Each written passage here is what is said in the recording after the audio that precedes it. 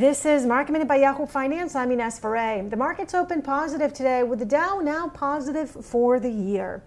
Beyond Meat, the plant-based meat company, announced a limited-time launch of the Beyond Burger at 210 KFC locations in China.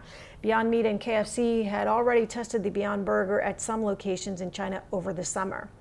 GM said that the continued recovery from the pandemic in Asia has helped its China vehicle sales grow 12% year over year between July and September. This is the first quarterly sales growth for the company in China in the past 2 years. And Tesla CEO Elon Musk said the electric vehicle maker is releasing its full self-driving beta to a small number of people who are expert and careful drivers next week.